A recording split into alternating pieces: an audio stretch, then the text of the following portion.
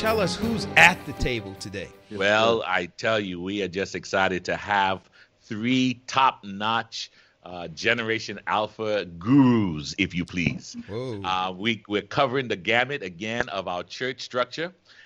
We have with us from the North American Division, the Children's Ministries Director, Sherri Uhrig, who is here with us. I have the privilege of working with her, and she is a dynamite Children's Ministries leader, but she understands children. She loves children, and she eats, sleeps, dreams children. So we're excited to have her here. We also have with us a colleague of mine. Well, we were colleagues when I was in the South Central Conference, but she is there, the senior pastor of the First Church of Seventh-day Adventists in Springfield, Tennessee. She is a video online. She has her own show herself online, but she's also a parent and a pastor. So we're going to get that perspective from Tina Carriger, who is here with us, who's here with us. And we also have with us the Children's Ministries Director from the Southeastern Conference in Florida. Southeastern. Shout it out. Southeastern Yes, Florida. We are so glad to have Pierre Francois with us. Also a parent of Generation Alpha. So we are going to really get to the heart of the discussion today. All right. Well, hey, let's have a word of prayer. Let's jump in. And Dr. Henry, would start us off, man? Let's pray. Oh, Father, we are so grateful for the opportunity to learn more on how to better minister to our people. And we ask, God, that as we begin this discussion this afternoon, that you will bless, that you will give us a lot of engagement from our viewers so that we can be effective. In Jesus' name, amen. Amen. All right. Well, before we jump to that first question, Pastor Tina, we've been doing this for the past 3 weeks or so, or 2 weeks. You had a little introduction there, but we're going to give you 30.7 seconds to tell our audience anything that you think they ought to know about you that we didn't cover. And your 7 seconds? Start now. Go for it. My Lord, my heart is racing with the timer. So my name is Pastor Tina Carriger. I pastor the First Seventh-day Adventist Church in Springfield, Tennessee. Not the second one.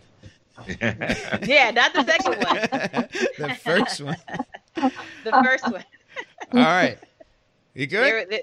I'm good. You gave me 35 seconds. So okay. There it was in 10 seconds. Got it. Dr. Sherri, we're passing it to you. So does that mean I get some of Tina's seconds? Go for it. You got it. You got 40.78 seconds. Well, hello, everybody. It's good to be here, especially talking about this subject, which I'm very passionate about, especially the Alpha generation, as some people call them. They are right now at the age where they want to and have a desire, and it's in their DNA to say yes to Jesus. Come on. And so we are here to disciple this generation to make a huge difference in this world. Awesome. All right.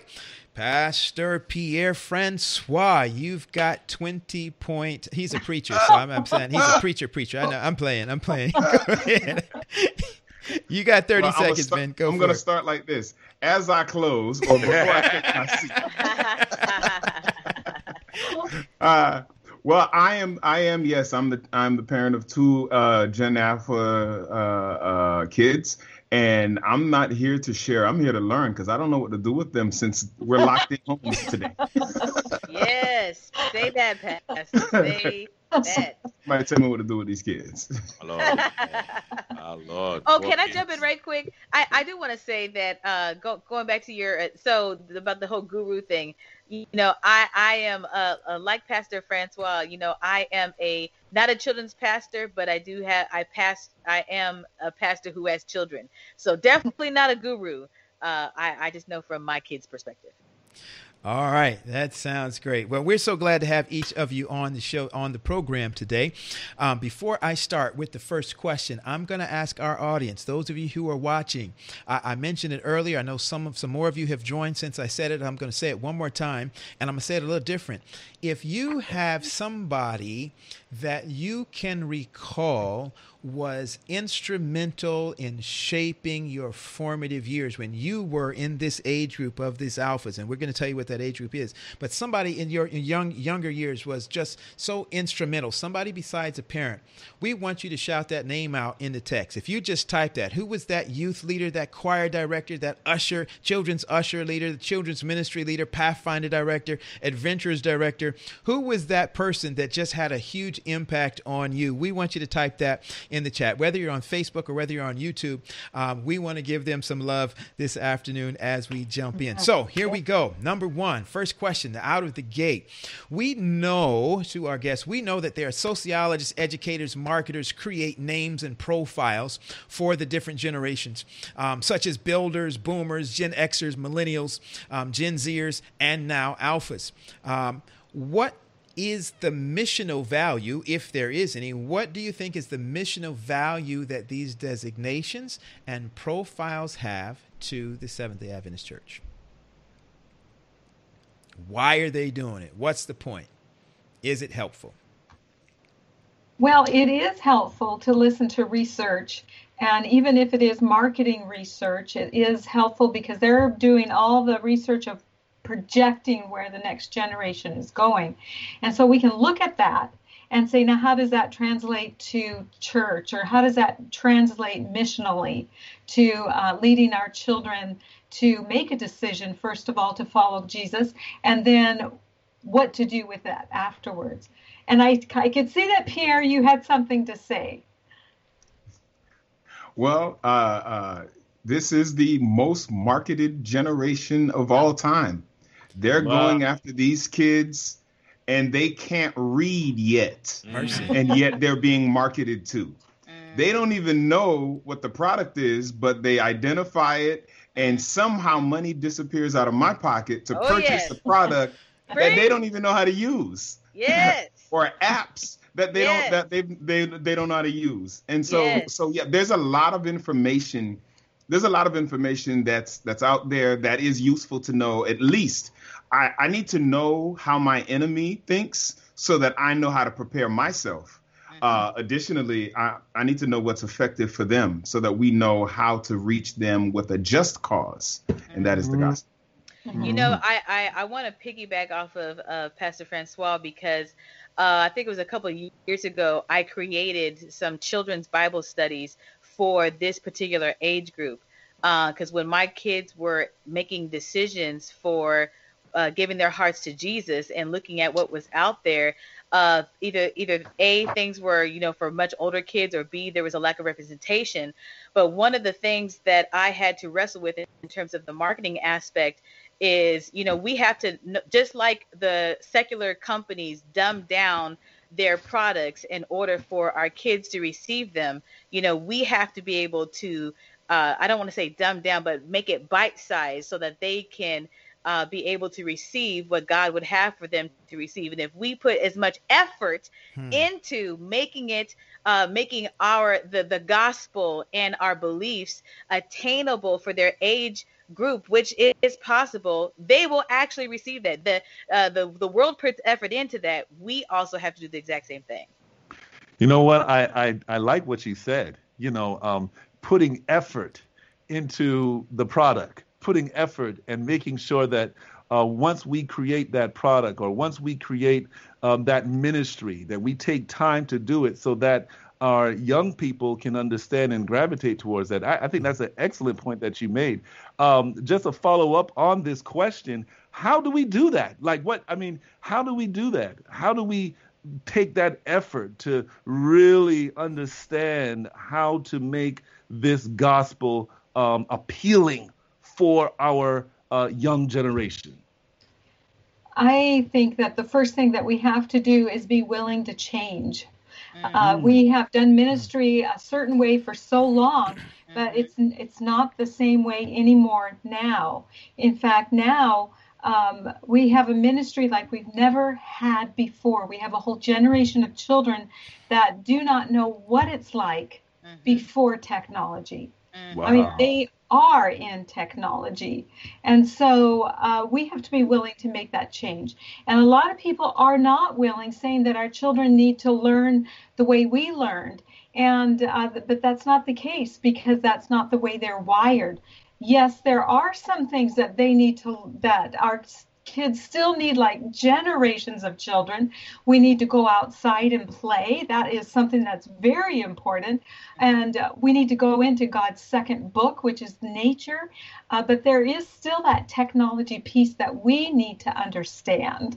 And we need to know how to use it wisely in order to reach this generation of children.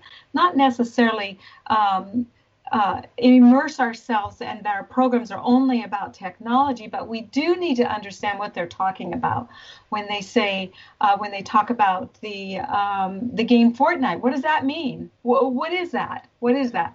And so we need to understand technology from their point of view too. If I may say so, I also think, along with change, going back to that investment, like Disney spares no expense. Kellogg's and General Mills, they spare no, Mattel, they spare no expense. And it's going to cost a great, because that's what we're competing against. Our kids are looking at those things. That's where they're coming to us and asking us for our money. So that, like, they are sparing no expense, and we can't do this cheaply. The reality is it's going to cost money. And we struggle with placing our dollars into situations like that. Can I chime in on that? So I went to this ministry convention, and there was this youth minister who was presenting, and it was somewhere around April, and he said, by a show of hands, how many of you already have your Memorial Day weekend program planned? And a few hands went up. And he says, well, how many of you have your 4th of July program planned? And maybe one or two hands. And you're talking about a hall that held maybe 4,000 or 5,000 people. He says, well, how many of you have your back to school planned? And nobody raised their hand. You know, how many of you have your Labor Day? And he just kept going down the list till he got to Christmas. And then he looked around. He says, oh, you guys are rookies. He says, because the movie industry has your children's curriculum planned out for the next 8 to 10 years. Absolutely. Contracts have already been signed. Budgets have already been allocated. The location has already been set. The script is being finalized, and they know every single step. They're about to usher your children down spiritualism, usher them down all kinds of manner of doctrine that you don't agree with. They're ready. Why aren't you ready for the stuff that's coming down a couple months from now? Wow. That's so interesting. But let me ask you now, so what ages are we talking about now? I mean, we just said young people. What are the ages that we're talking about? This alpha generation. What are the characteristics? So the alpha generation was born in 2010. So that means that they're about 9 or 10 years old right now, the oldest of the alpha generation, if that is the designation that they're going to keep. They don't come of age until 2020 to 2000. Right now, they're coming of age up until 2030. So I'm sure that name will change when we see exactly where they're headed, though we can project right now that they're definitely headed out of this world with technology, because it just exploded in 2010. So the alpha designation may not stay. They may be called the robot generation, because that is where they're headed. Awesome. And just to add to that, we don't know where the cutoff is. We don't know for distinctly. Hindsight is 2020, where we start to see the change in the changes in behavior to distinguish them from the Gen Zers. So could it be 2010? Could it be 2009? And really, that's of no real value. The real value is to know that this group is distinct. This group is unique. and we cannot assume our former success will give us future success. That's right. That's right. Those numbers are very fluid, and no matter what generational study or era you're in, they're very fluid. But you're right, very distinct. And I would even, I just wonder if we're having a great big huge culture shift right now. Right now, that's with right. This generation, yeah. Because this is just amazing what they are being born into and being gifted with. Hey, 2020 is going to be a marker for something somewhere along the way. Ain't nothing been like 2020. Right. Wow. I think even for all the generations, we have 5 generations that are living right now, and every one of those generations are being challenged by 2020 because of COVID. Mm-hmm.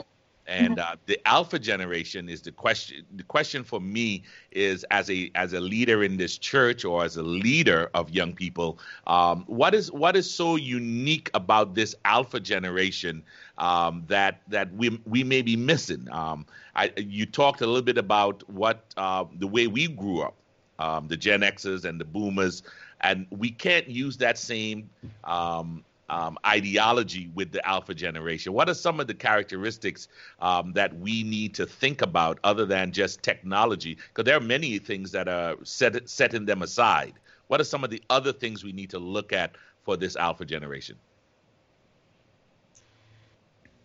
Well, like the Gen Zers and Pierre, I'll hand it right over to you. Like the Gen Zers, their personality was defined as dominant and pessimistic. And I do believe that last time that we talked, we heard some of that. And that's not a negative at all. Not a negative. And we'll probably talk about that more with this generation. But this generation picks on that dominance and that pessimistic attitude or that personality. Pierre, I know that you had something really good to say. So my kids gave me, I guess, validation of what I've read about this generation. They don't care for scripted anything. They get marketed to so hard that they don't want a prepackaged, a canned approach. They don't want a one size fits all. They need something that's authentic. So right. I remember we thought it was just like major upgrade when we got cable and we got Disney Channel, and Disney Channel was a premium channel at the time. And so this was just like awesome when I was a kid. But with my kids don't watch television like ever. Ever. To the point where there's no TV service in my house because nobody's watching. My kids will watch YouTube all day, every day. No script, wow. No lighting, no microphones, no nothing. It's just reality TV, whether it's a kid with the phone or an adult with the phone doing whatever it is that they're doing. That's what attracts them. And it's interesting. They want authentic. They want, because they've been hit so hard with scripted and canned everything. They don't want that. So imagine the implication from ministry when if we come with them with a scripted approach, if we come with a canned approach, and all of our answers seem like a fantasy world of spirituality instead of this is a hard decision kind of reality. If you don't present a realistic approach, they're going to tune you out quickly. Wow. Pastor Tina, I know that you have some alphas there too. We saw one last night when the alphas was there last night as we were doing our production thing. What do you think about all of this? I mean, are your children the typical alpha generation, or are they, different? No, I think I agree with everything that Pastor Francois is saying. My kids also are, and it makes literally no sense to me. They, YouTube, and I'm like, why are you watching someone playing with slime? Like, what in the world? Why are you just drifting off into a land of just slime videos? Like I mean, that's what they're zoned into. He's right. They don't want anything canned. They want what they deem to be real. And though it makes no sense to me, it keeps them entertained. I don't have cable either, but I sure enough have the Disney Plus app, and they are just like all into that as well. So I have a 9-year-old, I have a 6-year-old. I had to think there for a moment, and then I have a 3-year-old, and so I am learning a whole lot during this time.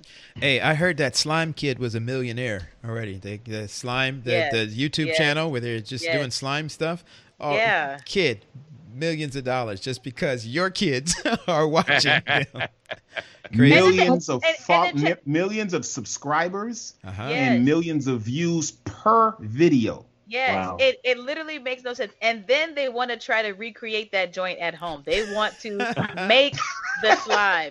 Do you know how many blazers I have ruined because these kids want to try to make some slime? I'm just saying. My Lord. I have a nephew who is big into TikTok, but his dream job is to be a TikTok producer. Oh my! He is not looking to be a rapper. He's going to be a TikTok because he's going to make money from there. I'm like, my goodness, So that's what our alphas are looking at right now. So my question now is, with all of this knowledge, we know that the marketeers are out there and they're marketing some theories and perspectives that they want these alphas to have. How do we as a church now, we kind of have an understanding of what's happening out there and how these kids are fascinated with things that some of us didn't even have when we were growing up. I'm telling my age now, right? I mean, YouTube wasn't, but as a church now, as we minister to the alphas, how does that information, what we just talked about, help us so that we can minister more effectively to our alpha generation? I think that Pastor Tina actually has, nailed it on the head when she was talking about the Bible studies for children this age group, not having that. And so she created something like that because this age group of children are smarter, younger. Mm-hmm. Does that make sense? Yep. Yeah. They know more than you and I probably know about technology at a younger age, at their younger age. And so they're leaders. These kids are leaders. They need to be treated as leaders and discipled as leaders. And that's just part of their DNA, and their personality is and I don't want to pigeon everybody into a little box or anything, but this generation is showing themselves to be leaders. Just like that person you were talking about, the slime one. I don't know if that's the same young man that already made his $1 million before he was 5 years old, just by unpackaging toys and talking about the toys, the newest toys out there. Toy reviews, yeah. Yeah, toy reviews. I mean, is that amazing? So yeah, YouTube is where our kids are at. Okay, I got to put this in there. I don't know if you were going to say something, Rod. I got to put this in there now. Sister Sherri, you said something there. You said something there that just, wow, I'm blown back with what you said. You said they need to be treated like leaders. I'm thinking of a 9-year-old, 8-year-old being treated. What does that mean? They can come to the church board? Does that mean they have to be, if they're baptized, do they have now access into the business meeting? You got to let me know. How do we treat 9-year-old? Because, some people are very hesitant of that. Some people are very hesitant. They're very, you're a child, you need to stay. A child should be a child. But when I became a man, right, I put away childish things. So how do we treat them? Because I think that's an awesome concept. Come on, Sherri. That is super awesome. And Tina and Pierre, you can chime in too. Just look at last week's presentation on the Gen Zers. And those kids were leaders that were there that were of the Gen Z generation. They were leaders. And then that's who our alpha generation is looking to as examples. That's right. And should they, everything should be age appropriate, of course. We don't want our kids to grow up sooner than they need to. But should they be treated as leaders? You bet they should be. Wow. They should not have the menial jobs in our church, or they should. It's like maybe what I'm saying is they should not have just the unimportant jobs in our church. Mm-hmm. They will rise to that leadership when we give them jobs of responsibility. Tina, and Pierre, you are the gurus because you have kids this age. Well, I think the numbers testify for themselves. That we have millionaires who can't even drive a car, millionaires who cannot read. Right. You follow me? But they are creating content. They're managing a brand. They've mastered marketing. They know what content is relevant to their audience. They know how to market and promote it. They've learned all of these skills. Not only that, they're surrounded by a tidal wave of information. So yes, at the moment's notice, he can't read. However, he can still fact check you because when he asks Siri will give him an answer. Yes. Alexa will give him an answer. You follow what I'm saying? So their potential is outside of the paradigm that we used to measure progress. We used to, you had to be in a certain age to show maturity and by pass a certain grade to show that you've mastered a certain level of content. Well, my son is doing computer programming now. He's still in middle school. It's the whole game has changed. Right. And I think it's even worse now that we're in and I'm sure this is going into another question, but now that we're in 2020, we're going to walk right into this post pandemic world where we've taught a great number of parents and children we don't have to be in the building to learn. Which means I don't have to wait for the year to complete for me to pass this grade and go on to the next. There's going to be a certain acceleration of finishing school or forget school. I already mastered the skills. I'm going to go out into the world and become leaders now. Right. And we've got to embrace this potential. Right. This potential has always been here. Mm-hmm. So when he was 13, he could have helped you with content generation then. Mm-hmm. When she was 14, she could have been a member of the board helping you with how to package and market to her generation right now. We didn't need a focus group. You had a focus group sitting in your pews bored. Yeah. Oh my, that's a mic drop moment. Let me chime in on this thing. I think that when you're talking about, leadership and discipleship, I really think that we as a church, especially the older that we get, we need to check our egos because what's really holding up the progress is us. Right. We want to be in control of everything. And then we think that they have to pass a certain type of standard before they can even try to do something. No, we went through a process. We have to allow them to go through the process as well. And yes, that does mean I will never forget several years ago, probably over 10 years ago, I was sitting in a church business meeting and there were 3 kids, alpha. Well, they wouldn't be alpha as deemed back then. But the point is they were younger kids. They were sitting in the church business meeting. They were baptized in the church. Now, according to our understanding of baptism, when you are baptized, you become a member of the church. You have voting rights. You have vote. I'm going to say that one more time. You have voting rights when you become a baptized member of the church, no matter what your age is. So you have these kids sitting in a church business meeting, and we're taking a vote over a building project. Disenfranchised. Wow. And so these kids decide that they want to participate in the vote. And so the vote, because they raise their hands, ends up going into a direction that some of the members really don't want to go into because the kids are voting too. And so they're upset.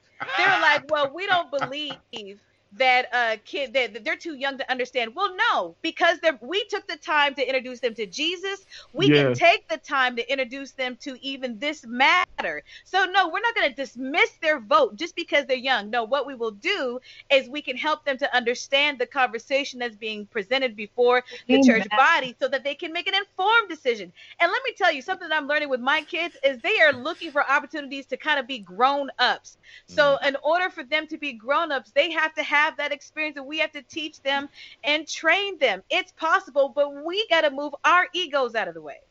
Amen. That is so true. Wow. That is so true. Amen. When I received a call from one side of the country to the other, I actually sat my son down and I actually gave him an opportunity to be a part of the decision. And I shared that with my mother, who is much older, older than me, a Buster or Boomer or whatever. And she said to me, she would have never thought about asking the child to be in on that kind of a decision. And it blew my mind because I'm thinking, well, that's how shouldn't we have included our children in the family planning or in what happens or matters to the family. And I think that is something very unique about this generation, is that not only should we do it for this generation, but this generation is asking that they be a part of the discussion. Mm-hmm. Mm-hmm. I remember there was a ministry event that I had at my church. My children, they're Generation Z, but they were like 9 or 8 or so. And I said, so I sat down with them and said, so what should I do? And they said, yeah, you need to get snacks for them. I said, snacks? Why do I need snacks? He said, Daddy, kids like snacks. Get snacks. So they have something to say, and I love it.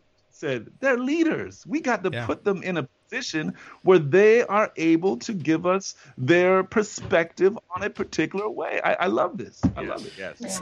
Let me also say that I think that I don't know where this phobia came from of younger people, but if we look at the Bible, biblically speaking, God used a whole lot of young people. I don't know where we think that you have to be Father Abraham's age and old as Moses, but the reality is that God was not afraid of calling and equipping and using young people. And if we're wanting to be a biblical church, then we need to not be afraid as well. Wow. That is true. That is true. Look, hold on. Let me make. Yeah, okay. Go ahead, Pierre. Let me just make one more comment, riding off of what Pastor Tina shared. Are we afraid that they are going to change things? Because if they are going to change things, that's a good thing. Mm-hmm. That's all I'm saying. All right. Listen, each of my co-hosts got to tell a story. I got to tell one too. I'm going to redeem some of Tina's time. She left off the front. Listen, I was getting ready to do an evangelistic meeting, and I was waiting for my adult personal ministries team to come and to have our meeting. During that time, my little kids are running around. It's after potluck, and parents are getting nervous about what are we going to do with the kids. So I call those kids in the room, and I start having my evangelism meeting with those kids. I sit down and say, hey, look, we're getting ready to have a meeting. It's going to be this. Here's what I'm preaching every night, and I need some titles for my sermons. And so I started giving those kids, this is the story, because the evangelistic series, I was doing a story. I don't remember what it was, but we were doing a story. And I said, here's the story. I need a title for this sermon. And out of that thing, I think out of the 12 nights, I got about 7 sermon titles from those kids. And now because those kids were a part of the process, they were anxious to show up, to invite their friends, all that kind of stuff. Mom, it's time to go. We got to go. And so it's valuable. Just engaging them has crazy value. Yes, it does. Yes, it does. So listen, from your research, your observations, I'm talking to our guests here, what seems to be the priority of the parents of alphas? We know that this age group, they don't turn their key, they don't drive themselves, some of them don't make those major decisions. So it's the parents. What are the priorities of the parents of the alpha when it comes to things like church, faith, Christian education? What are some of the priorities? Those priorities, and I think, Tina, you mentioned it yesterday, the priorities may still be the same, but the situation right now is so totally different.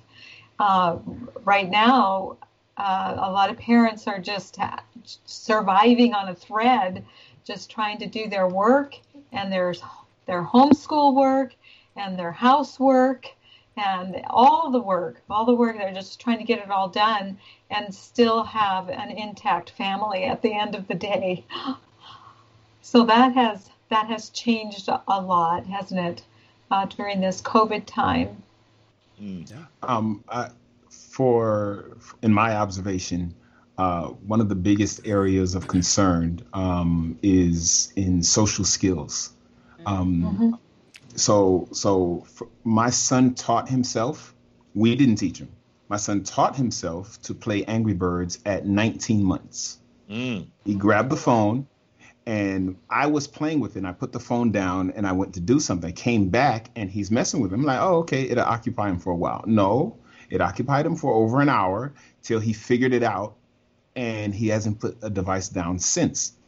Now that's cool, but here's the thing: he went from that to getting a tablet. He's reading on the tablet. He's watching videos on the tablet. To he's doing Bible studies on the tablet. He's being babysat by the tablet.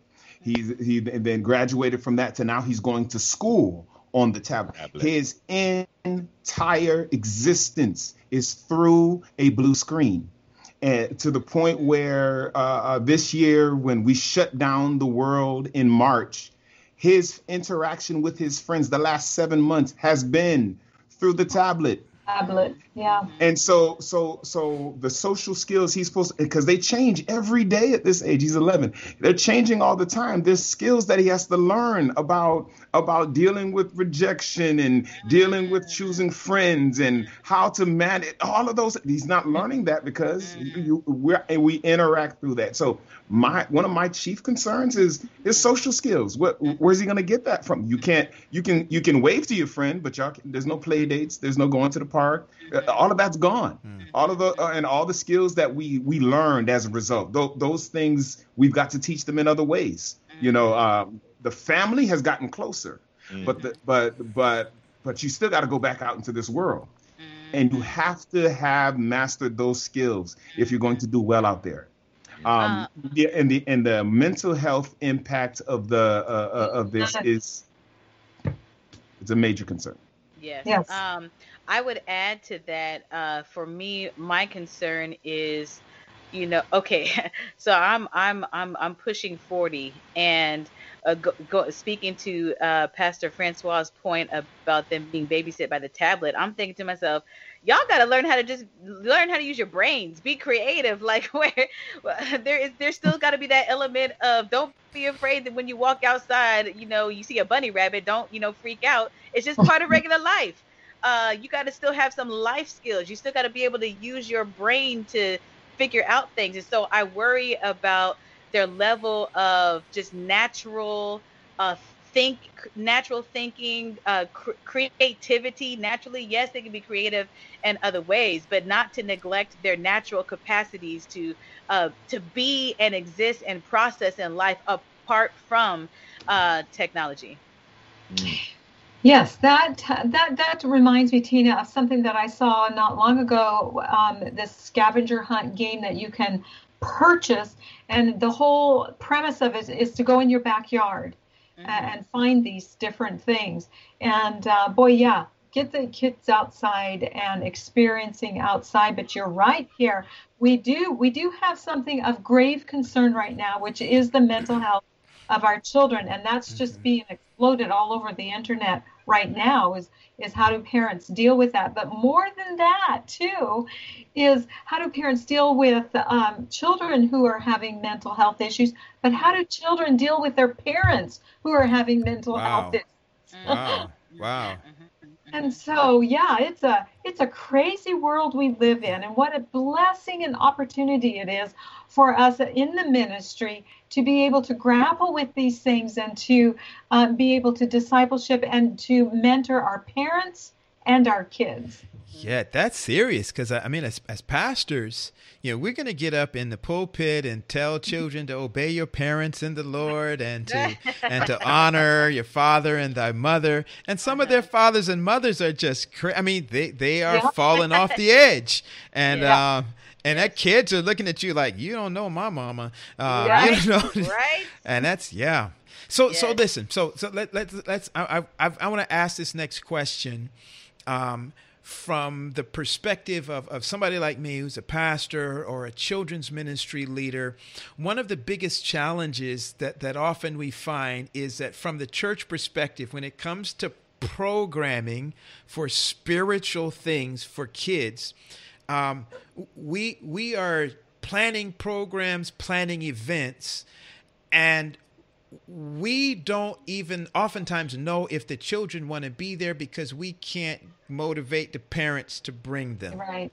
Right. So you've got Pathfinder directors having Pathfinders every Sunday, and you've got one kid showing up or two kids showing up. One is their grandkid, one is their niece or nephew, but they can't get their millennial parents or even almost Zer parents, millennial parents to bring them. What is it? So what is it that seems to either be working or not working at motivating parents to engage their children in spiritual things? I'll jump in. So in my conference, the best children's pastor we have by I just bar none is Pastor Mark Raphael, and he is the associate pastor at the Oakwood University Church. I think what makes him stand out and as well as he does is because he really he put, like what we talked at the beginning about, there's a lot of effort and intentionality, resources, and he's speaking their language. You know, I think there's a lot of times where we claim that things are for kids, but they're really just, you know, they look like kids, but they're talking to us. But the things that he does are specifically designed. He's speaking their language. He's making it look the way that they're accustomed to seeing things. And there's a budget behind it. And so when I think as a parent, wait. There's a what? As a parent? No. You said there was something. You said there was something behind it. The B word. Before that. The budget. Oh, yeah. The B word. Yes, okay. Budget. Yeah. So there's money that he's being given in order to do the things that he's doing. And so as a parent, when I see that he's able to do things, he's doing it with intentionality, with creativity, in a way that speaks and minister to kids, and they get excited about that. They're excited, so they're going to annoy me, and I gotta, get them up because they want to go. And I think that, oh Lord, I'm having a moment where I'm rambling as a pastor, and I don't even know where I'm going with what I'm saying. Have mercy. This is Sabbath afternoon stuff. So I'll jump in. I'll jump in and finish. Thank you. Save me, somebody. We have to take the inspiration, put the energy, the effort, and the resources behind it to make it happen. And not just assume that a warm body in the position with the title equals a relevant minister, or just doing something does not equate to being effective. Yes. We've got to do the research. We actually have to understand the task before us. A class I took not too long ago said we underestimate simple tasks. The task seems simple because we said it in one brief statement. But when we actually break it down, we realize there are all of these requirements that have to be met in order for us to confidently say we did this. And when we apply that to children's ministries, that's the way we need to view this. Children's ministries is not a babysitting service. It is an actual ministry to the future leaders of our church and our world. And if we really embrace how precious this opportunity is, we won't be so nonchalant about it. I have to be honest with you. I was excited about children's ministries prior to being a children's ministries leader right now. But now that I'm a children's ministries leader, my eyes are like wide open. It's more than just lower grade Sabbath school. It's more than just doing children's story at the 11 o'clock hour. It's more than just having a Christian a school attached to your church where you can teach the younger ones. There's a lot that goes into children's ministries that is, I think, even more intense than adult ministry. And I think we sometimes miss that because we think, they're kids, they don't need this, they don't need that. But there is more to it. There's more to this. What are some of the things as we are sharing here? What we talked about budget and resources, but how can a church that don't have any children's ministries, how can they get something going? Wow. Well, go ahead. So I just wanted to circle back. Roger, that's a great question. And I just want to circle back and then come back to that. And Tina, you were mentioning it, and Pierre too. I have watched several of Pastor Raphael's Oaktown, and I've seen Graceville, which is another one. And what one common denominator that they have is that they value their children. Yes. They verbally express that value, and they give their kids a voice. Yes. So that they can be heard. Yes. And as a parent, if you value my child and you say it from up front how much how much you value them, you bet I'll be there. I will be there. So it's almost like taking, you take the child by the hand and then you have the parent by the heart. And so, yes, we need to give our kids a voice and value what they say and appreciate them very much. Now, back to your question, Pastor Wade. I already forgot what the question was. I got so excited. Our kids.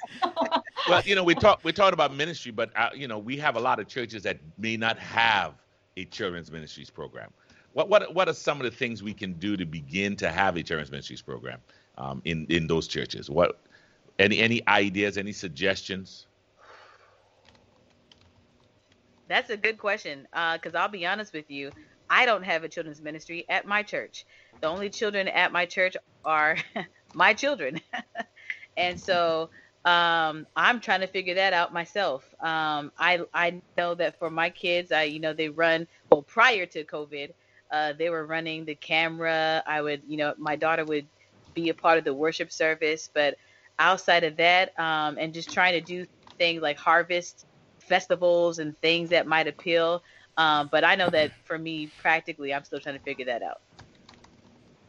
Yes, I believe that. You just mentioned a few things there, Tina, and this was great.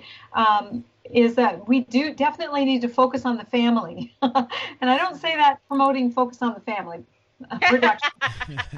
I really mean it. We need to focus on our families.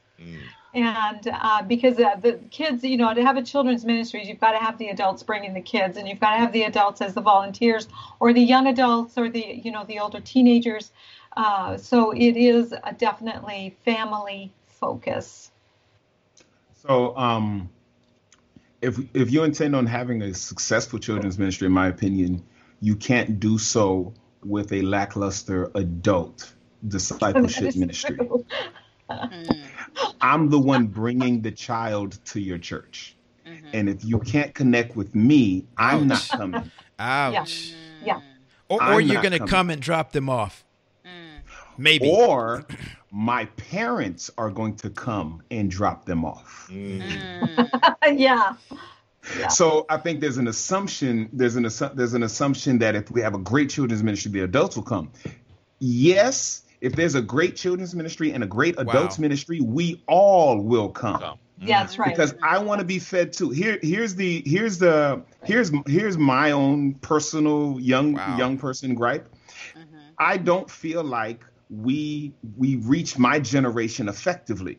And if I one day wake up and I'm 40 something and I've got kids and I've got a career and responsibilities and I don't know the Bible and I consider myself a mature Christian, but there are all these principles and skills of Christianity that I don't have, and I don't have a grapple on my own strongholds, and I don't have a grapple on my own spiritual discipline, and now I feel guilty that I have not instilled that into my child. Well, I can't instill what I don't have. Right. And so I need to be I'm telling you, I need to be discipled. When you start discipling me, then I actually have a skill after hours to give to my child. Absolutely. Wow. That's huge. So that's interesting that to actually minister to the alpha generation, we need to minister to the Gen Xers. That's kind of what you're saying, right? That's exactly what I'm saying. Yes. And the millennials. Millennials, late or the oldest Gen Zers that are having babies. Yep. David Hunt says #lazy adult ministries kill #awesome children's ministries. Wow. Wow. Hey, that says a lot for. So let me ask this question. We're in a contemporary culture. What are some of the impacts? I saw a few comments that came up on the chat that talked about not having the marketers and the sociologists are the ones who are really preparing to teach our children. What is the real impact on some of the contemporary culture on the alpha generation?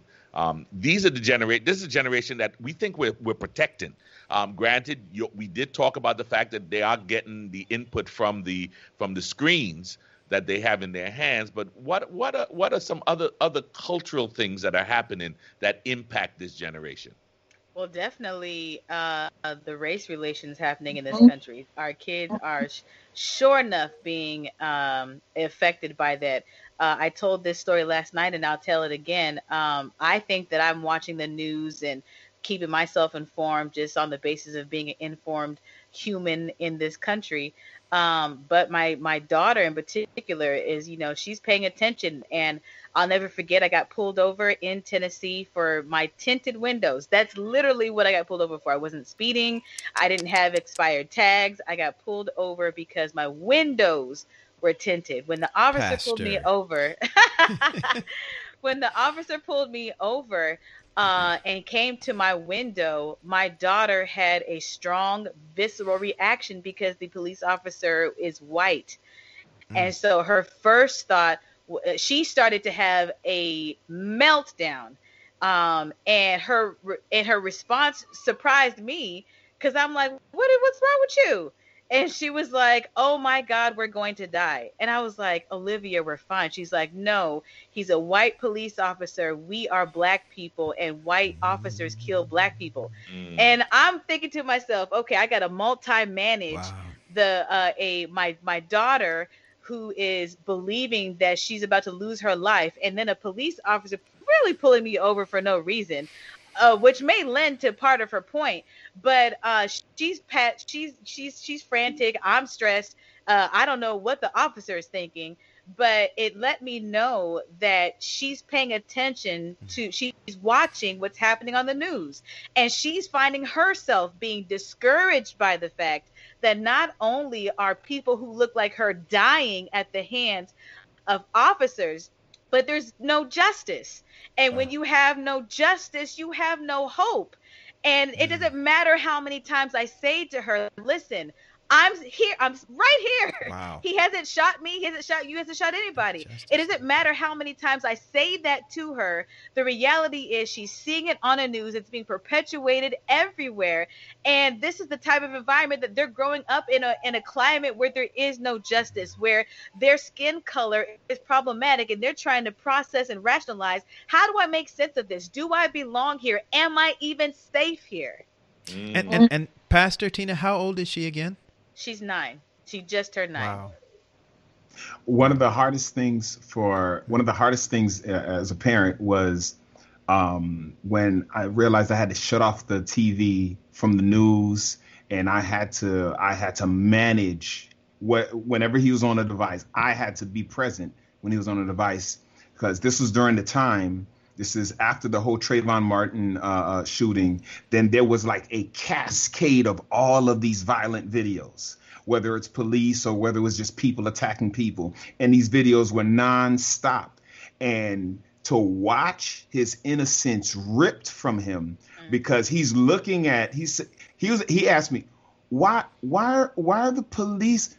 Why would the police do? And I'm like, whoa, well, you can't even begin to understand this concept. And I'm trying not to emotionally react, because now I'm weeping on the inside, because now I've got to teach you. All this time, the police were the hero. The firefighter is the hero. The army serviceman is a hero. You follow what I'm saying? And now I've got to tell you, beware. And I wasn't ready to tell a 7-year-old to beware. You follow what I'm saying? So now, because of this, the world that they live in, they're drawing conclusions immediately based on the images that are pervading the screen. Yes, and one of the things that I tried to help my daughter understand, especially when I realized that, okay, even though I don't show them this stuff, somehow they're still picking up on it. I said, Olivia, I got pulled over and nothing happened and we're able to drive home. She said, yes, that happened one time, but that doesn't happen every time. And it's the every time that is a concern for her. Yeah. So that brings up another question that I think, just the exposure now to contemporary culture. Contemporary culture is a little different than for this generation from other generations. How do you talk to a parent who is struggling with the amount of exposure that they give to their child just to the contemporary culture at large? I mean, years ago, I grew up in a house where my dad wanted a TV because he wanted to watch the news and football. Wink, wink. And mom didn't want the TV in the house, period, at all, because this was, how old am I? This was 40 something years ago, that she didn't want us exposed to contemporary culture through that avenue back then. What kind of an impact is contemporary culture having on our kids now? And how would you counsel a parent that's struggling with how much, how little, how do they censor that? How do they meet that, allow their kids to be exposed to it?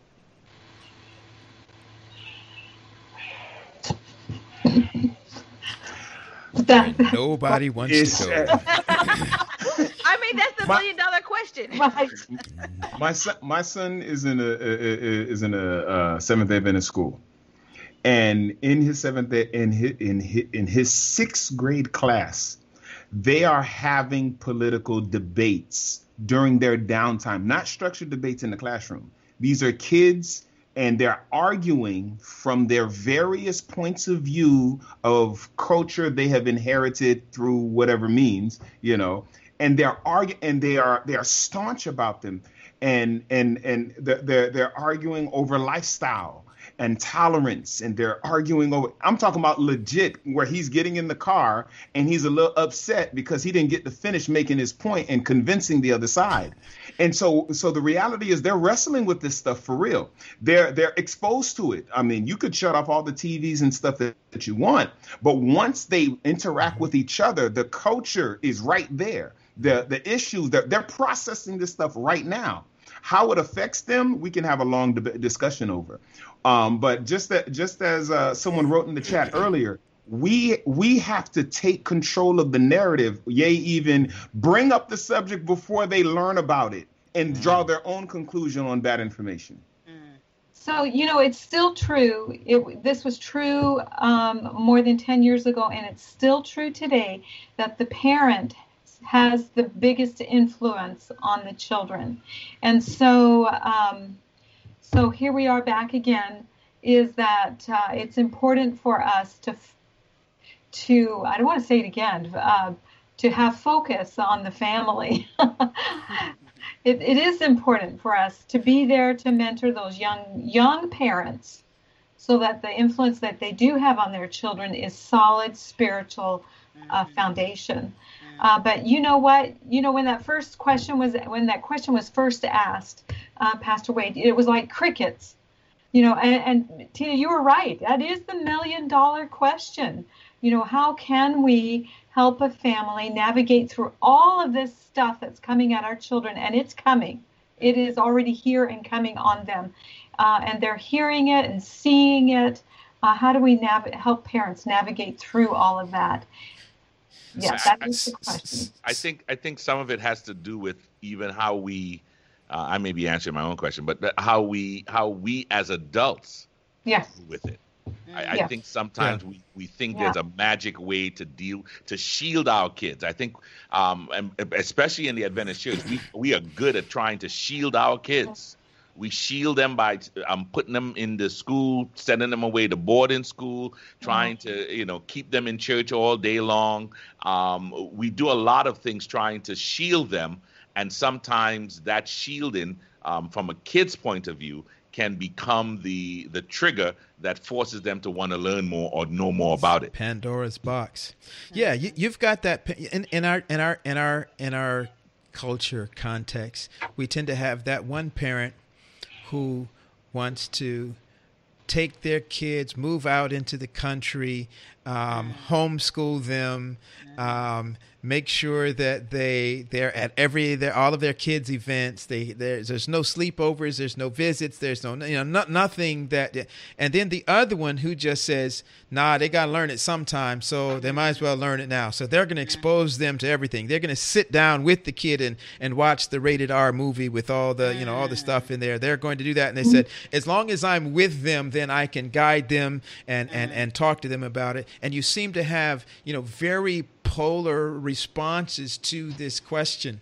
Is there a middle ground? Should there be a middle ground? Is that just or as a church, is that just something we say, well, that's between the parent and God? Is there some kind of direction that or counsel that we would give to those parents? Wow. We're back to the $1 million question. Yes, yes, we are. Because, you're actually stepping on a lot of toes there just with that question. Because there are some really, really great homeschooling parents out there, and that would argue a different way, and other parents that insist that their kids need to go to public school, and so that is the $1 million question. Yeah, and it makes sense because there's no manual for parenting. Yeah, right. There's no manual for child rearing, so it's like everything is right in their own eyes, but over the years, especially as we deal with this generation, we need to be mindful that the spirituality of these kids are important, because it is there is a sense of there are some eternal consequences if we are not careful with our kids and how they are exposed to culture, to things that are happening out there. I kind of trying to stay away from the COVID situation because we want to jump on that in the next question. But we need to be mindful that their spiritual life is an important part of their life. And as parents, I tell my son this, and I tell other parents this: I am responsible for my son's spirituality. It's not the school, it's not the church, it's me as a parent, and even as a father. It's even more important that I help to train him, to shape him, and to prepare him to make those spiritual decisions. So let's move to the next question as we get ready to kind of bring this down. In our church, we have ministries such as Adventurers, Pathfinders, Children's Ministry, Sabbath School, educational institutions that seem to be doing pretty well. Making some adjustments, some are not. What? Maybe there are other additional ministries out there that are happening. What is it that the church is doing that is working or not, or what is it that's not working when it comes to ministering to the Alpha generation? Doing nothing is not working. Wow. Doing nothing is not working. So, do you feel that the programs we have are they making an impact in the lives of our children? All right, let me qualify what I said so that it doesn't get its own application in the perspective of many. Because I just ran through a few scenarios. What is he saying? All right, so it's do something. Do something. I think we can't use Oaktown as the minimum standard and think that we have to at least do this or better or don't do anything. God forbid. That cannot be the minimum standard. I think what makes children's ministry powerful is that it's relationship based. My kids don't watch cartoons. I've tried many times. They won't. They think my cartoons are ancient, archaic, and low technology. So they're not going to spend 2 minutes watching it, even though I think they're awesome. So, but what they do like are immersion experiences. That what they do like is explaining using their current interests. So one of the cool things that I did with my kids, I have not dared to air it yet, was that they like these goofy TikTok videos. Okay, we're going to make a TikTok video and we're going to implement some biblical principles or a Bible character or something like that in there.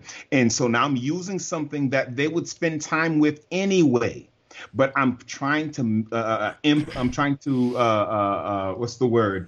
infuse it with the Bible, infuse it with some biblical teaching.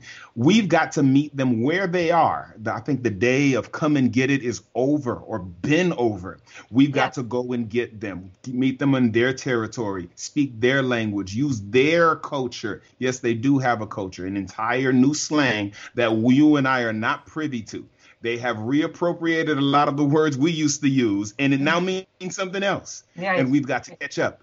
We've got to catch up, and we've got to now make sure that saving their souls is the priority, and forwarding our traditional practices and stylings is inconsequential. Because at the end of the day, God doesn't care if you use this way or that way, as long as you found a way to get to Him.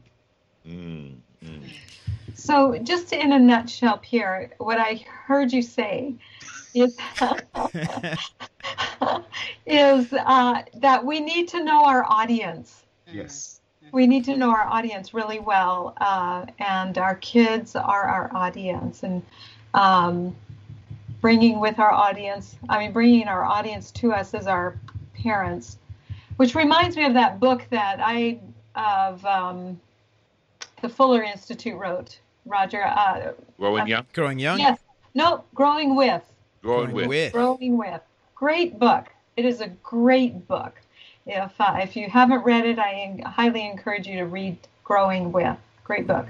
Okay. Listen, this thing fascinates me. I know we don't have a lot of time left, but Pierre, as you broached that topic, what's that's spinning in my head is, how do these generations, how do they get this way, that they learn this way, that they operate this way? Is it nature or is it nurture? Do they come out of the womb just being predisposed to the elements of these profiles that we have created to them? Or are these things birthed out of things that the stuff that the parents can't understand about their children? Are they in fact outgrowths of a mimicking of that child's mimicking of something that they saw in their parent? Where does it come from? I mean, because we're talking about kids who are 3, 4, 5 years old who are still displaying some of these characteristics that we say are characteristics of a whole generation.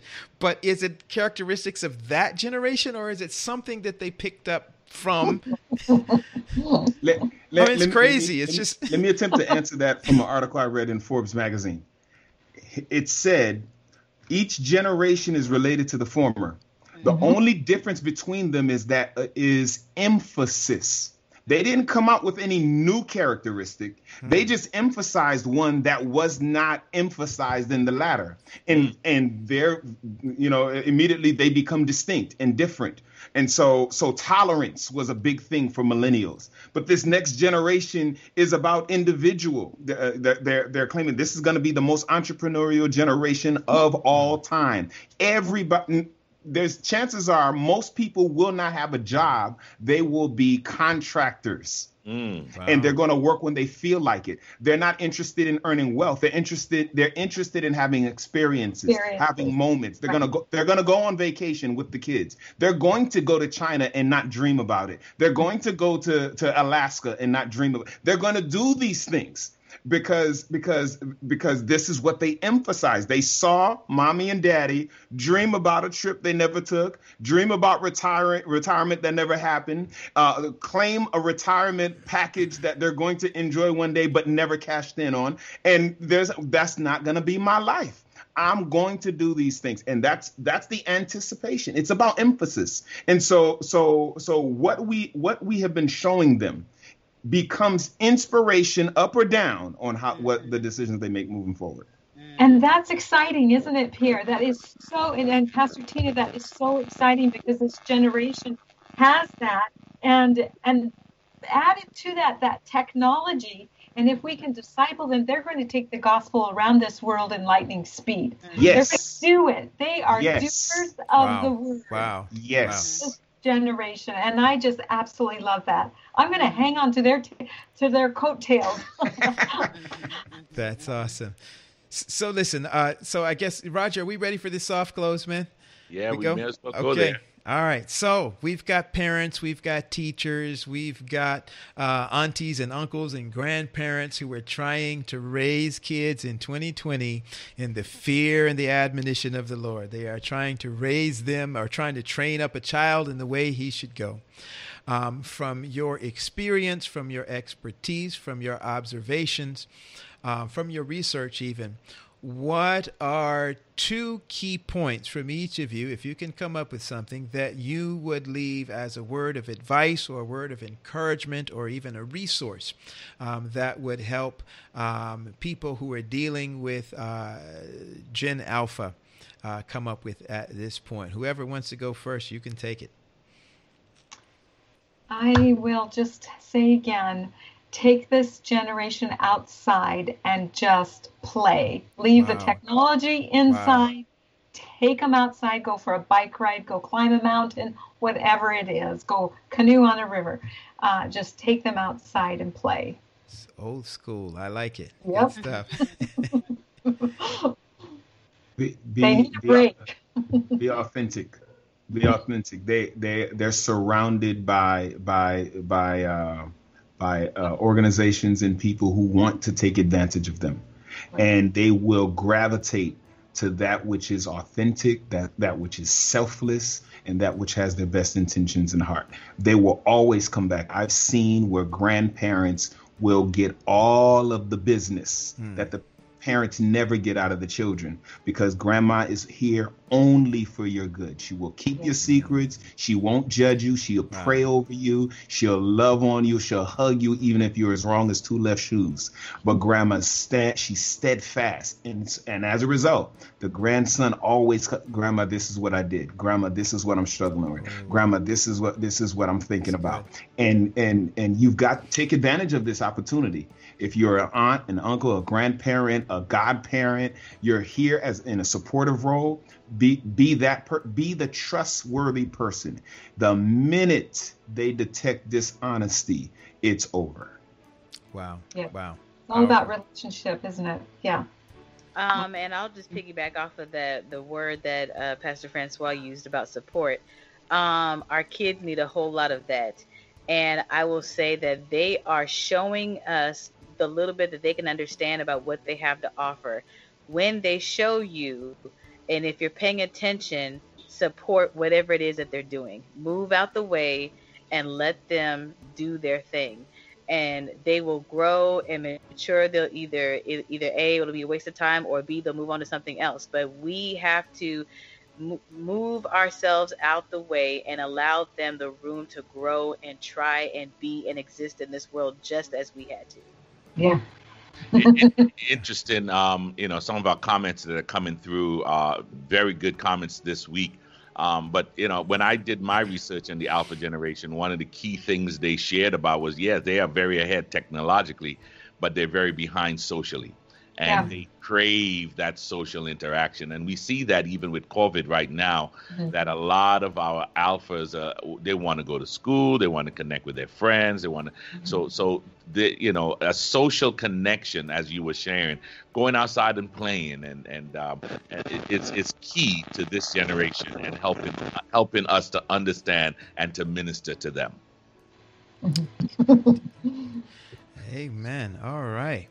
Well, listen, we have had just a wonderful discussion. Every time we have one of these discussions, we always know we can't get as deep and as broad as I know a lot of people are wanting information, even more information and resources. So we just want to thank our guests today for your time, for your willingness to come and share the wealth of expertise and knowledge that you do have. We know that you all have other ways that people can get in touch with your ministries and things that that you are doing. Elder Francois is the Children's Ministry Director for the Southeastern Conference. We're going to put a link for his ministries that if you are part of Florida Southeastern Conference, how you can get in touch with him. Dr. Sherri is at the North American Division. We've got some links and things that we're going to put up on the page. And I don't know if they're up already. They may be up there already. But we are just so grateful, Doc, that you took the time to come and spend that with us here on a Sabbath afternoon at the Pastor's Roundtable. Thank you so much for your contribution to this conversation. We're asking those of you just watch the group page, watch the page, so that you can find out some of the myriad of resources that are available to your local church children's ministry through the North American Division. And then, Pastor Tina, I actually do have some stuff I want to make our audience aware of that you have in the works. Some really interesting stuff. Our screen is going to have to change for a quick minute here so I can get to that. All right. Let's see. Tina, this was just very fascinating when I saw, is this the right one? This. You guys are going to get a kick out of this. It's going to look really kind of funky for a minute there. But yeah, PK's Preach, Saturday, January 9, 2021.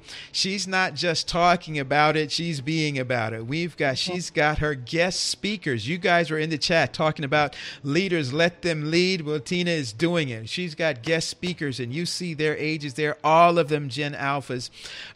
First Adventist Church, the Hill South Atlantic Conference, all of those sponsoring that. Take note of that. Take a screenshot. We're going to put this up on our page as well, so that you have a chance to can tune into that. That's coming in January, so she's putting in some prep time to make sure that they are good. Yeah. So let me ask this question, Pastor Tina. What led you to do something like this? Good question. So what led me to do it is that my daughter has been taking note of the fact that I have a lot of Zoom preaching and Zoom things that I've been doing. And she's like, Mom, what about us? And so every time that I finish with a Sabbath service, my kids put on a kids service for me. And my daughter designated herself as the preacher. And so one day, as I was sitting and she was preaching her sermon to me, I was like, you actually got something going on there. And so she just needs a platform. And, if we give the children the opportunity to lead, they will lead us. And the Bible says that in the last days, his spirit is going to pour out on all flesh. And that includes kids. And that's why I keep saying we have to be willing to move out of the way and let the Holy Spirit use our children, because he is already gifting them. And then so with her, and then there were other PKs that I knew of who were involved in speaking. And so I was like, let's just pull everybody together. Y'all take over the whole virtual service. You preach, you sing, you pray, and we're going to just let the Holy Spirit use you all as he has seen fit. Amen. Awesome. That's phenomenal. Phenomenal. Well, listen, there are some other resources we're going to make sure that we put up on the page so that you can track down our guests and see some of the other things that they are engaged in when it comes to ministry to our alphas and children's ministry. Again, we just thank you. I'm seeing the comments in our chat. People are just so thrilled and excited about the content and what they've heard from our guests today. So thank you again so much. This is our generation series. This was part 3. We've got part 4 coming up next week, Roger, and I'm excited about part 4 because part 4 of the generation series is on Beta. You ready now? I'm ready. Drum roll. Gen Xers in the house. Wow. All right. Busters, as they're also known. And what is interesting about that's our generation. No. Yeah, Busters are after us. I'm wearing my Dwayne Wayne. What is it? Dwayne Wayne. What's the thing? Oh man. My in living color glasses. Glasses. Yeah, my Dwayne Wayne glasses. I'm coming strong. Cosby Kids, all of that. That's Generation Xers. We're going to be with us today. One of our guests that's been in the chat today is going to be with us. He is none other than Chaplain Lieutenant Colonel Jorge Torres. He is one of our military chaplains. He's a Gen Xer. He's going to be with us on next week. We've got also, here's the drum roll. Go ahead, Roger. We have with us the Dr. Myron Edmonds. Myron Edmonds is going to be with us as a Gen X. Is he a Gen X? I need to check his stuff. Is he a millennial? Yeah. All right. But Myron Edmonds is going to be with us on next week. And we've got a mystery guest. Y'all know what that means. When we say mystery guest, that means we haven't nailed that one down yet. So that's cold. So we're going to, our mystery guest is also going to join that panel on next week. We're excited about that as we talk about the role that Gen X has in engaging the mission of the Seventh-day Adventist Church, the structure of the church. It's going to be a fascinating conversation. Some of you mentioned in the chat today, I wanted to get this. Why didn't we have Roger? Why didn't we have any alphas on the program today? And we talked about it. We wrestled with the idea. We just felt that it would be hard to get a 5-year-old to sit here for an hour and a half to engage the conversation. But yes, we might have to see if we can work that out. But again, thank you all so very much. We are excited about what we heard today. Make sure you stop by the page later on, get some of these resources that will be posted there. Make sure you subscribe to the YouTube channel if you have not. Clicked that little bell so that every time we go live, you will get notice of when we are live here at the Pastors Roundtable. Make sure you join the YouTube group, not just the page. Many of you are following the page, but you haven't joined the group yet. Join the group as we give away those gifts that we'll be giving away at the end of the month. You will not be eligible unless you are a part of that group. So make sure you go ahead and join the Facebook group so that you can get that. Roger, can they see your mic? I have that lower third is covering your mic. That's one of the gifts that we're going to be giving away. Some of you are looking to expand your reach into the virtual space, and how you do that, that's going to be one of those things that we're going to be giving away. So make sure you join that group. One more thing that we want to make you aware of, Pastors Roundtable is sponsoring an event tomorrow in South Florida, part of several organizations that are sponsoring this event. We have been pushing, and many of your pastors and churches and you've been pushing you to vote, to get out there and exercise your right to vote. And one of the things that we want to make sure is that people don't just vote, but they know what they're voting about. And so pastors in Broward County have gotten together, Broward County, Florida, have gotten together and said, we're going to have a live stream on tomorrow afternoon at 5 p.m. where we are going to walk through the ballot, the issues that are on the ballot. Now, we're not telling you what party to vote for or how to vote, but we're going through those 6 statewide issues in the state of Florida. We have a couple of our state senators that are going to be joining us on that live stream. And this is being brought to you by the Adventist Church in Broward County, sponsored by the Quarantine Revival, also sponsored by the Pastors Roundtable. If you have a chance, if you're in Florida, you want to check that out. And we just want to thank the team at Pastors Roundtable for helping to sponsor that. We're looking forward to that. God bless you, everybody. Roger, you're going to take us out. Yeah, we have one more announcement we need to make. Yes. In terms of our timing. Oh, right. As we know, the sun is setting earlier. And so we at the Pastors Roundtable, we actually had a brawl, a fight. We were trying to figure out what should we do? Should we move it? Should we not move it? And so we just want to let you know that at the beginning of November, we will actually be starting 1 hour earlier. We know that many churches are going to be moving their services to be begin earlier to take into account of the Sabbath ending earlier. So we thought we will do the same thing here at the Pastors Roundtable. So we will begin on November I think it's the 7th. We will begin at 3 p.m. Eastern. 3 p.m. Eastern, that would mean 2 p.m. Central, 1 p.m. Mountain, and noon out in the Pacific. So pray for us as we make that adjustment. Please put that in your calendar so you do not miss when the Pastors Roundtable starts in November, when we start at 3 o'clock. Because here at the Pastors Roundtable, we aim to help you keep ministry relevant, resourced, and real. Goodbye, everybody. Goodbye, everyone.